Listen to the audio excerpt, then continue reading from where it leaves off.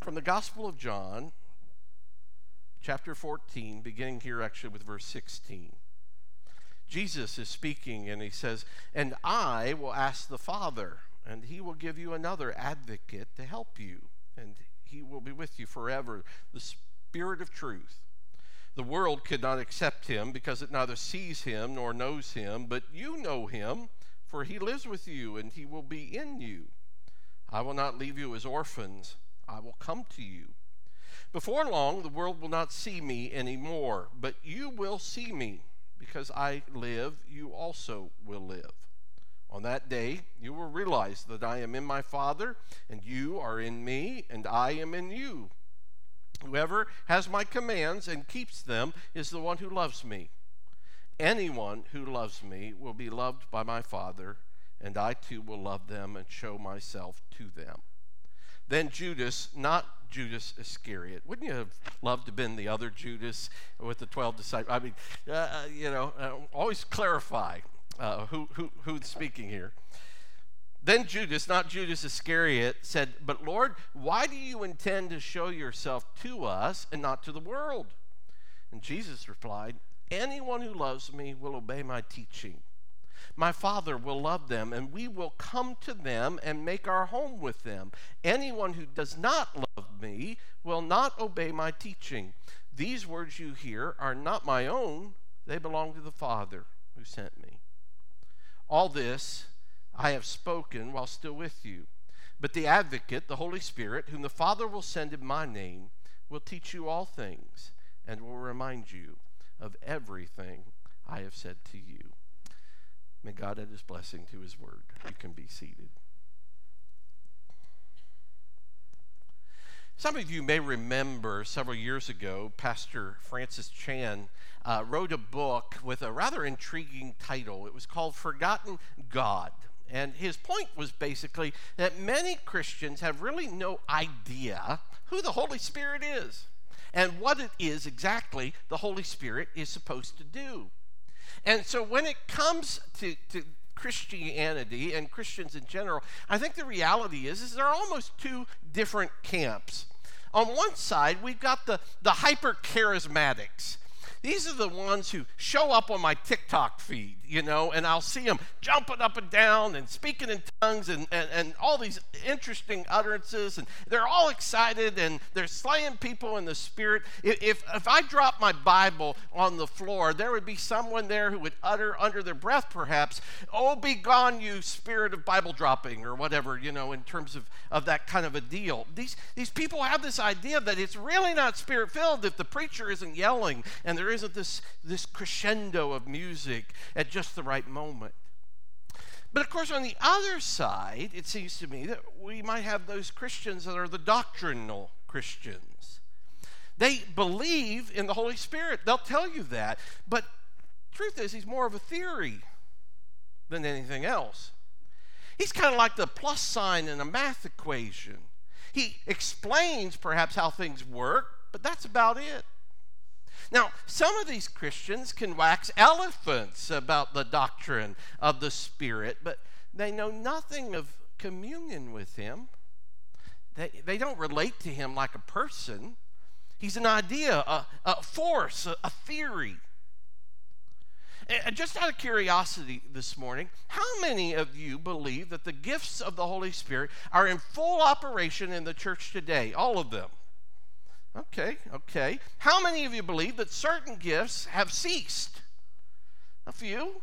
How many of you are waiting to hear what the pastor says after the series before you kind of commit? Yeah, okay, that's fair, I agree. Can we agree this morning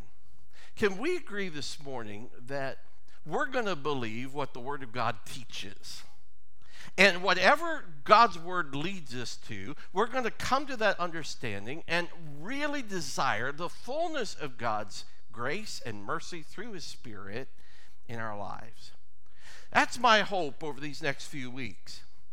In Acts chapter 2, you recall the Holy Spirit comes in power upon the church, and he's described as a mighty rushing wind. It's that wind that I hope will blow in our church in a fresh way over this time that we're going to spend studying the person and power of God's Spirit. I'd like us to think about being on a sailboat. Now, this is the time of year when we can start to think about such things. Being on that sailboat without the motor.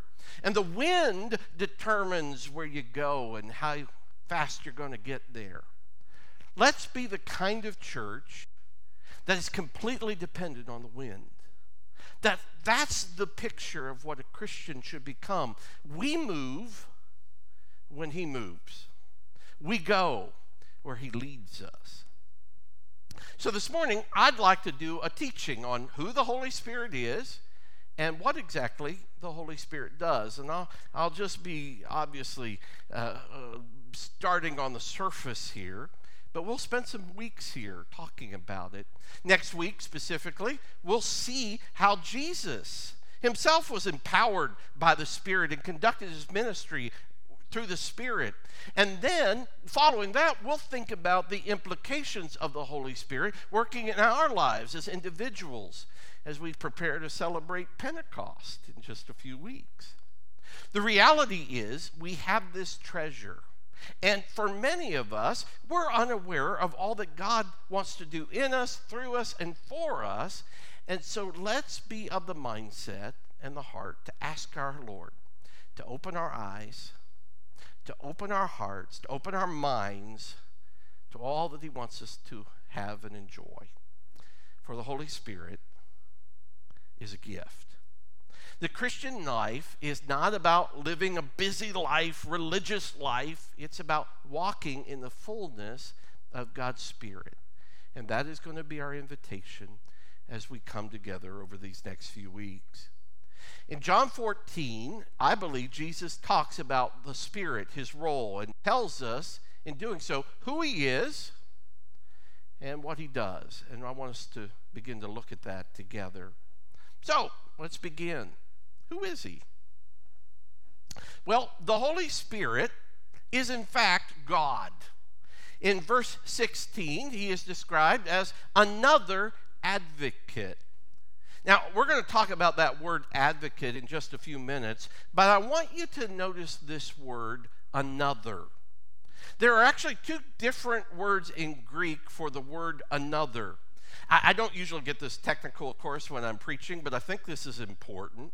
In the Greek, you have the word allos, which means another of the same kind, and you have the word heteros, which means another of a different kind. So Jesus here uses the word allos, which is which is speaking of the Spirit. He is another of the same kind. Are you with me? Okay, so the Spirit is the same kind as Jesus. So whoever Jesus is, the Spirit is that too. Earlier in this chapter, Jesus has said, if you know me, you know the Father. We are one. He is claiming, in fact, that he is the same kind as God the Father. He is claiming deity for himself.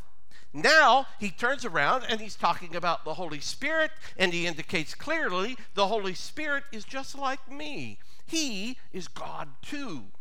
So you have God the Father, God the Son, God the Spirit, and we know this idea as Christians. We have come to describe this as 3 in 1, 1 in 3, the Godhead, as the Holy Trinity. Now, you've heard that word, and maybe it confuses you. Now, the reality is, the doctrine of the Trinity is one of the distinctives of our faith, of Christianity. And yes, it can make your head spin. In college, I studied this. I kind of obsessed over it for months, to be honest with you. And during that time, I was just thinking about it, studying it, trying to understand it. Then one night, I woke up and I had it completely figured out. It made perfect sense to me. And I understood how the Godhead was 3 distinct persons in one God. But wouldn't you know it, I forgot to write it down. I fell asleep, and then the next morning it was all muddy again, that kind of a thing. Our faith teaches us that there is one God who has existed eternally in three persons. Now, that's not three gods, by the way. It's not like it's a little God family. That's polytheism. By the way, that's what the Mormons teach. By the way, it is not one God in three different modes where he keeps kind of changing costumes. You know, we have this idea that he wears one hat as the Father, and then he takes that off, and he puts on the hat of God the Son, and then the Holy Spirit, and that kind of thing. That is a heresy known as modalism. The Holy Spirit is not just a God force, a God energy, the power of God. That's a heresy called Socinianism. And by the way, there are a lot of liberal Protestants who would believe that today. It's also a heresy. And so where do we land here? Well, notice here how Jesus talks about the Holy Spirit. At first blush, there might even appear to be a contradiction. Jesus tells us, or he tells his disciples, I am going to the Father. I'm going away. In verse 17, I'm going away, but the Father is going to send another advocate. And you know him, for he dwells with you and will be in you. Now that's interesting, but then in verse 18, he's talking about the Holy Spirit, and he says, I will not leave you as orphans. I will come to you. Now wait a second. Which is it? He says, I am leaving, but I am coming. It's both, in fact. Jesus says, when you get the Holy Spirit, you get me. Or look at verse 23. Anyone who loves me will obey my teaching. My Father will love them and will come to them, and we will come to them and make our home with them. So what's Jesus saying? Jesus is saying, when you get the Spirit, you also get the Father and the Son. So the Father, the Son, and the Spirit are all three distinct persons. So you can talk about them separately, but they are all God. So that in having one, you have the presence of all three. Now that'll make your head spin. But here's the thing. We believe in the Trinity, not just because we understand it, because, quite frankly, you won't, and I won't, but because it has been revealed to us. You see, we would love explanation. God just gives us revelation. And maybe it should not surprise us that our great, glorious God is a little more beyond our comprehension. Wouldn't it be just like God? And it is by his grace that he's given us a glimpse of himself, something of himself to us. And so I want you to know that as we begin this, that the Holy Spirit is fully God. But let's also talk about what he does. Verse 26 says, but the advocate, the Holy Spirit, whom the Father will send in my name, will teach you all things and will remind you of everything I have said to you. Now, if you take that verse, I want you to notice that there are two different promises, really to two different groups. For the apostles, he gives them a promise of inspiration. He promised to bring to their memories flawlessly all that Jesus had taught and to give them the insight. The Bible is, simultaneously the work of man and the work of God. That means that each book that you read reflects the personality of its author, but it is inspired by the Holy Spirit. Peter, therefore, sounds like Peter. And Paul, when you come to his book, sounds like Paul. If I had been selected to write a Bible book, I think it probably would have been filled with political commentary and Michigan jokes. That was probably what. But each book is still the Word of God. What I have this morning in my hand, and I hope you have in yours, is a reliable record of Jesus' work, because Jesus promised that he would guide the authors of Scripture to accurately record what he intended them to record.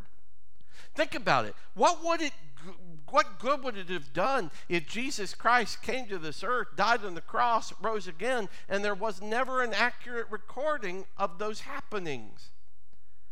So, to the disciples, he gives them this promise of inspiration.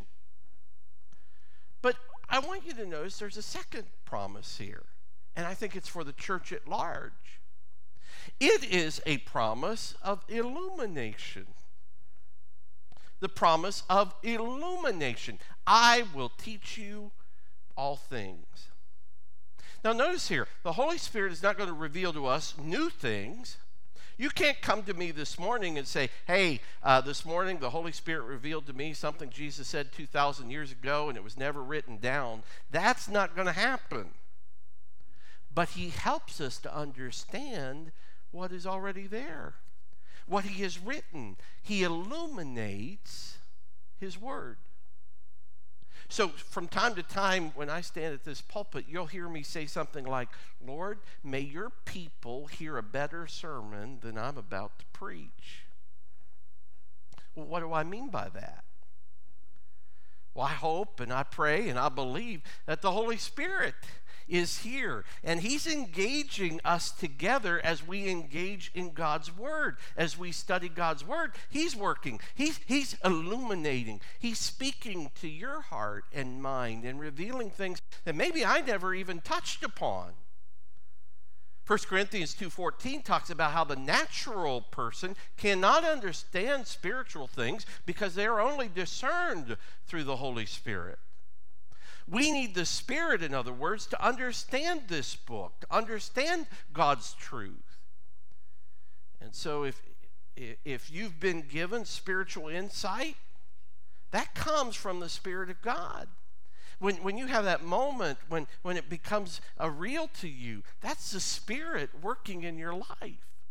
That's why in 1 Corinthians 12:3 it says, no one can say Jesus is Lord except by the Holy Spirit.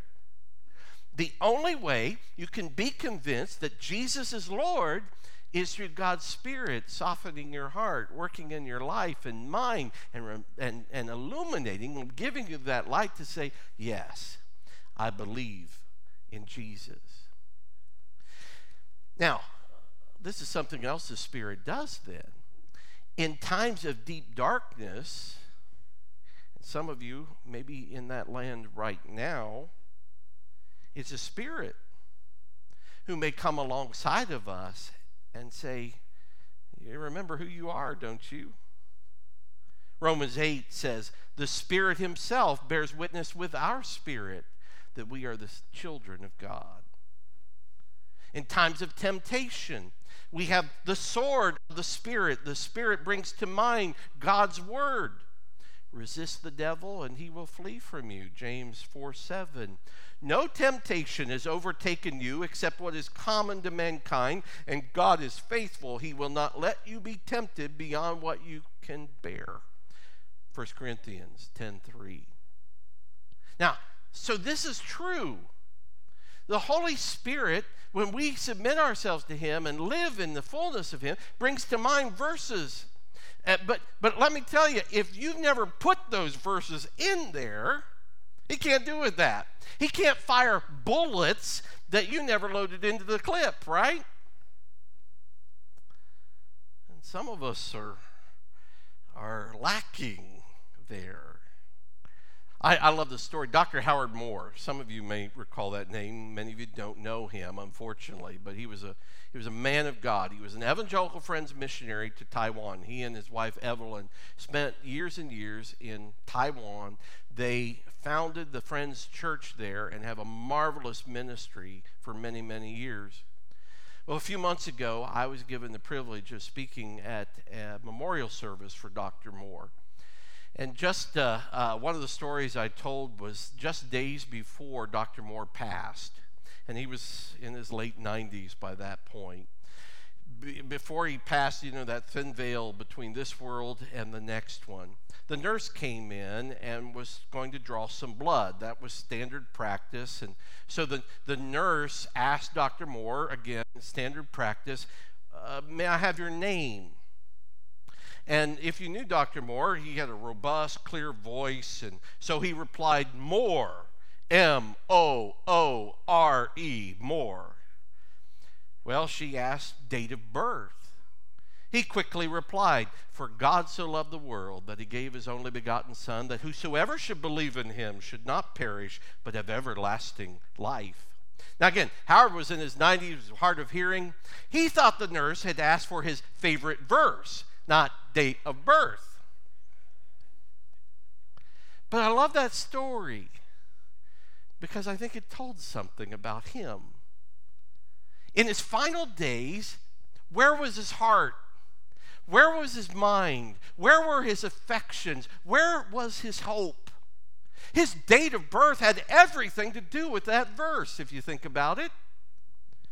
And the Spirit was there with him, speaking and ministering to him even as he faced his final days. So the Holy Spirit illuminates our minds with Scripture, teaches us the foundations of the promises of God, reminds us of their truth. Has the Holy Spirit spoken to you, illuminated you lately? Jesus says he is our advocate. Let's talk about that word. The word advocate in verse 16 is the word paraclete. Maybe you've heard that word before. The truth is, we don't have a great word in English to translate this. Some translations have it as comforter, but that makes the Holy Spirit sound like a quilt or something. And then sometimes you'll see counselor. I kind of struggle with that a bit because I think of a marriage counselor or a camp counselor or something along those lines, and I'm not sure that was the image that Jesus is going for. Paraclete literally means someone who stands beside you and speaks for you. Para means alongside of. Kaleo, cleat, means to speak. So he speaks alongside. The Holy Spirit comes alongside of us. Now, I love that image. Jesus came alongside the disciples and ministered with them for 3 years. When our hearts, and I don't know if you've had this moment, I certainly have, when your heart condemns you, when you feel like you've blown it and you know nothing of Jesus, it's the Holy Spirit who speaks louder than our doubts and our confusion and reminds us there is now no condemnation for those who are in Christ Jesus. Nothing can separate you from the love of God. He's the one who comes alongside of us and whispers and sometimes shouts that truth.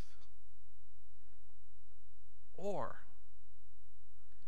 those moments when circumstances seem to suggest that God has forgotten you.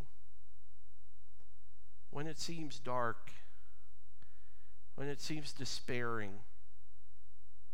It's the Spirit who calls out, I will never leave you nor forsake you. The Spirit reminds us of God's presence and his love and his mercy and gives us the assurance of forgiveness. He gives us peace. The Spirit bears witness with our spirit that we are the children of God. And so the Spirit works and reminds us of the truth of God's promises. But I want you to think there's another dimension of this advocacy too. The Bible teaches that he is an advocate to God on our behalf. He stands alongside of us and he calls out to God for us. You'll be reminded that 1 John says that Jesus is our advocate before the Father. He intercedes for us. And I used to think that means that Jesus was up there going, come on, God, give Jeff one more chance, please. It wasn't exactly comforting to think about. I thought surely God was going to get rather disgusted and impatient and said, I've had enough. Or maybe Jesus himself would say, hey, I am not going back to the throne of God with that again. It's been yours for 20 years. When are you going to get it right? But listen, Jesus is not in heaven asking God for leniency. He's asking God for justice. Jesus goes to the Father. He goes to the throne and he says, Father, I have paid for all of Jeff's sins. Every one of them. It would be unjust for you to be angry at Jeff for this sin, because I've already paid the punishment for it. And I have given Jeff my righteousness.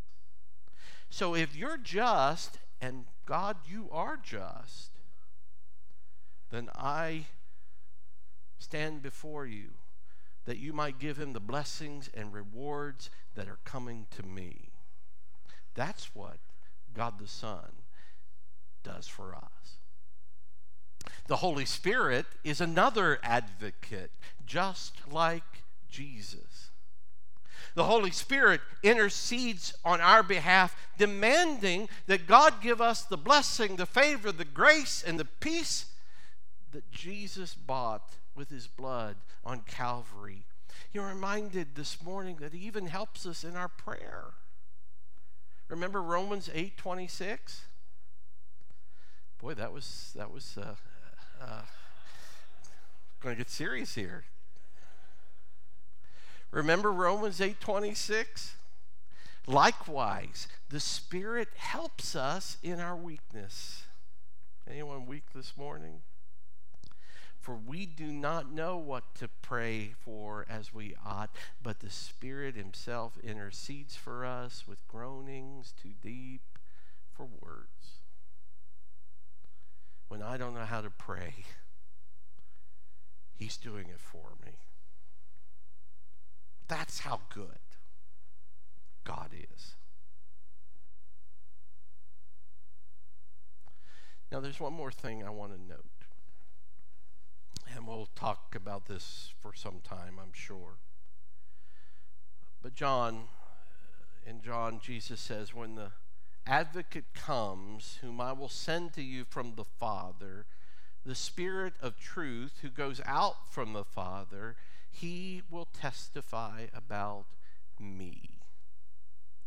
In John 16:14, Jesus says, he will glorify me. One of the great roles of the Holy Spirit is always to point us to Jesus. Dale Bruner, who's a theologian, says the ministry of the Holy Spirit can be pictured this way. The Spirit withdraws from sight and points to Jesus, saying, notice him, listen to him, pay attention to him, fall in love with him, be preoccupied with him. That's the whole ministry of the Spirit. It's never to draw attention to himself, but to keep drawing people back to Jesus. Bruner says, it's often been said that the Holy Spirit is the Cinderella of the Trinity, the great neglected person of the Godhead. But the Holy Spirit's desire in work is that we would be overcome again, thrilled again, excited and gripped again by the wonder, the majesty, the relevance of Jesus. The Holy Spirit does not mind being Cinderella outside the ballroom if the prince is honored inside his kingdom. So the Holy Spirit does not point to himself or glorify himself. He always is shining the spotlight on Jesus. This is where he wants to go. He always wants people looking at Jesus. And by the way, that ought to be a good help to us. Because sometimes when we talk about the gifts of the Spirit, listen, the gifts of the Spirit will never call attention to themselves. The focus is always going to be on Jesus. When a person, and you'll see this, draw attention to themselves or something else, you can be pretty sure that it's not of the Holy Spirit. Preachers who are filled with the Spirit are the ones who are always talking about Jesus and what he is doing and what he has done through his death and his resurrection.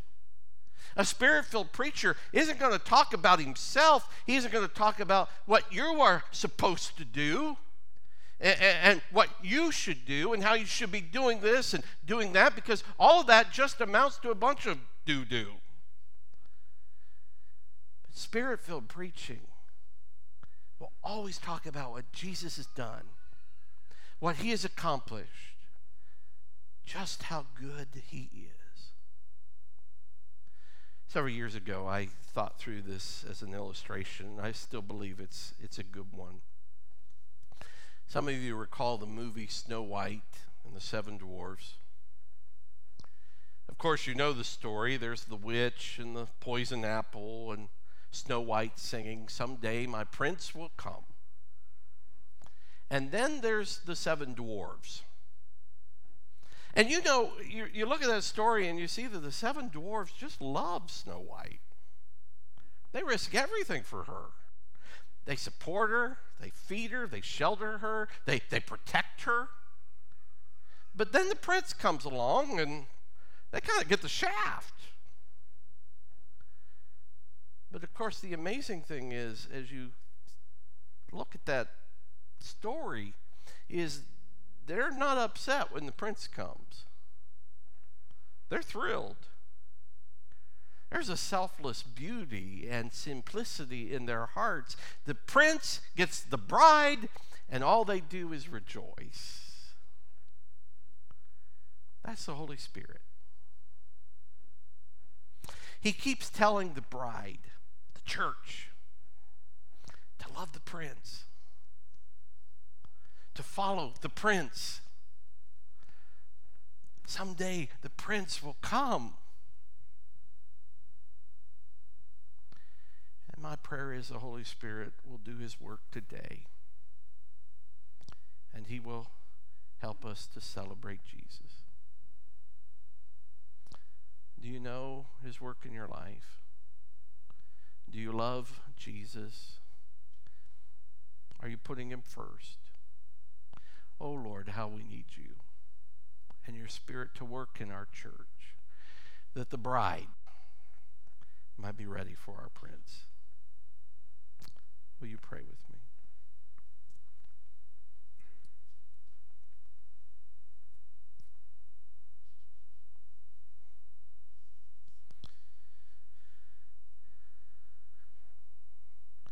Father, this is not a fairy tale, but I suspect that many fairy tales have been written as a shadow of something beautiful and wonderful to come. Thank you, Lord, for the gift of the Holy Spirit that even this morning calls us to exalt Jesus. I pray, Lord, therefore, that we would be filled up with the Holy Spirit, that we might know all the glory and beauty and love of Jesus Christ. May your church be filled with your Spirit, that we, the bride, might be ready to be presented to the Son in beauty and holiness, in goodness, because you've done your full work in us. And so, Lord, over these next few weeks, as we study the ministry of the Holy Spirit, may we just be faithful to ask, Lord, fill us up with yourself. For, Lord, the truth is we need you. We don't want to do church without you. Why bother? But with you, Lord, we find life and hope, renewal, and love. May we know your peace today, I pray, through Christ our Lord. Amen.